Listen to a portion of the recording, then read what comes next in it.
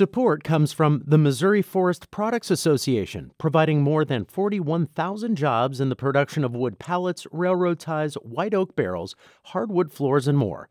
Details at choosewood.com. It's Monday, February 21st. This is The Gateway. I'm Wayne Pratt. Missouri is one of the last states to send out federal funding for education from the American Rescue Plan Act. Missouri is incredibly behind the curve because our superintendents in Missouri have not even had the chance to start to do some of the bidding, get some of the estimates for this work. In just a few minutes, St. Louis Public Radio's Kate Grumke reports on how schools hope to spend the money. Former U.S. Senator Jack Danforth is seeking an independent candidate to run for Missouri's open Senate seat. The Missouri Independent reports he wants a centrist Republican to seek the spot being vacated by outgoing Senator Roy Blunt. Danforth says the person would have a high profile among Missouri residents who want to bridge the divisions which dominate government. His efforts already include a polling firm and a political group to determine if the state is ready for an alternative candidate in this year's election. Filing for the Senate seat's August primary begins tomorrow. One member of the Missouri House Budget Committee says the process to determine how to spend billions in coronavirus relief money should be further along. St. Louis Public Radio's Sarah Kellogg reports. In August, Missouri received half of its money from the Federal American Rescue Plan Act. That amount alone was just over $1.3 billion. However, months after receiving at least part of Missouri's funding, lawmakers have waited until the general session to finalize how they want the state to spend that money. Democratic Representative Peter Meredith of St. Louis says this process should have started earlier, as it's set to be a large undertaking and he thinks money could be left on the table. I am very worried that, especially with as long as it's taken so far to even just get moving on this, that the resistance will be strong and we won't get all the way there. And the deadlines will start hitting sooner than we think. The deadline for states to allocate their total funding is at the end of the year 2024. In Jefferson City, I'm Sarah Kellogg, St. Louis Public Radio. The most recent efforts to bring legal sports betting to Missouri will be discussed by a House committee this week. 3 bills are expected to be discussed tomorrow. The Post-Dispatch reports a legislative analysis of one of those proposals suggests legal wagering could bring in more than $15 million in tax revenue. That money would help schools. The newspaper reports more than 20 bills on sports betting have been filed in the state since 2009. At least 5 proposals have been filed this year.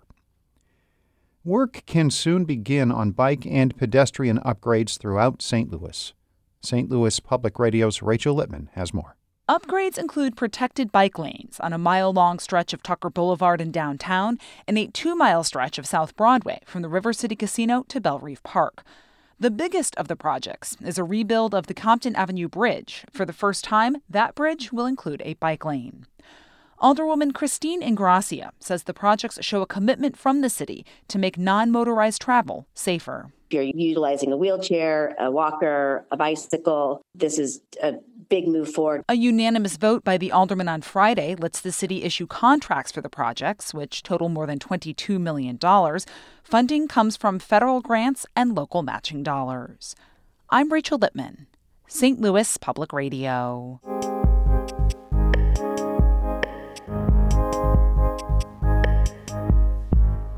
Missouri is one of only 2 states that have yet to give schools permission to start spending the federal education funding in the American Rescue Plan Act. As St. Louis Public Radio's Kate Grumke reports, state lawmakers are coming up on a March deadline to approve spending of that huge pool of money. Fiction or nonfiction? Look at it. Fiction. What does fiction mean? On a recent Tuesday at Sticks Early Childhood Center in St. Louis, teacher Erica Johnson is practicing reading comprehension with her kindergartners. The class has had trouble with this subject. Johnson says she first saw the problem at the beginning of the school year. We noticed a big deficit of how it had been in the past. Children struggling with alphabet recognition and letter sounds and writing their names. Johnson and her coworkers brought their concerns to the school's principal, and in January they launched a tutoring program for a smaller group of students on Saturday mornings. St. Louis Public Schools is using some of the earlier federal coronavirus relief funding to pay for the overtime and other costs of the program.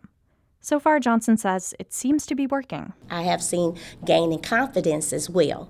Just a child that you came in saying that they couldn't do it, and now, very excited that they can.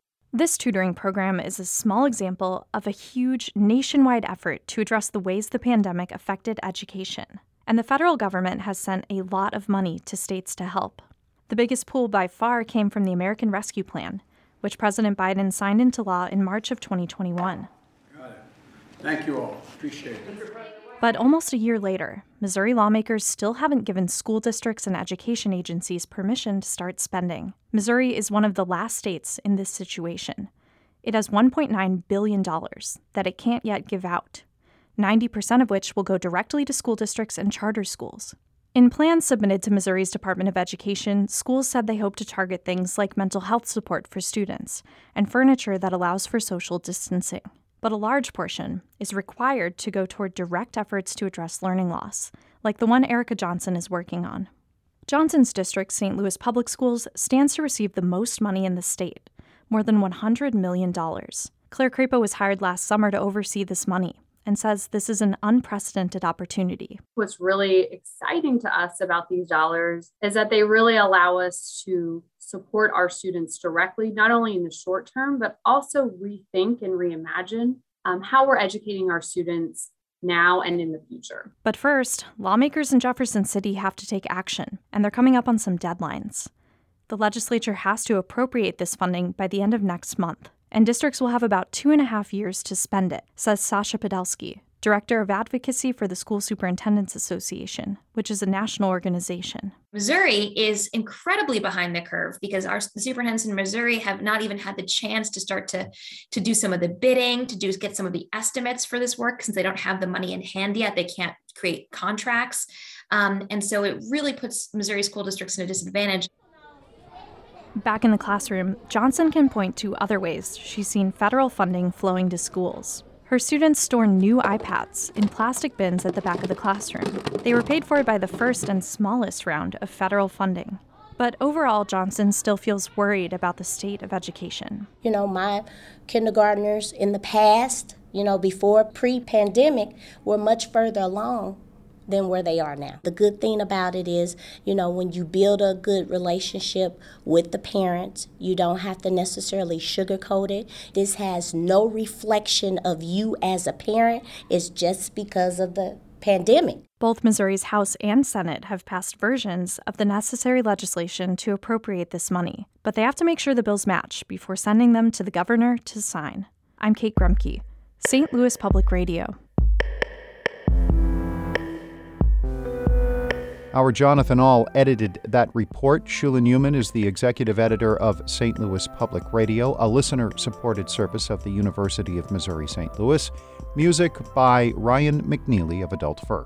I'm Wayne Pratt. This has been The Gateway.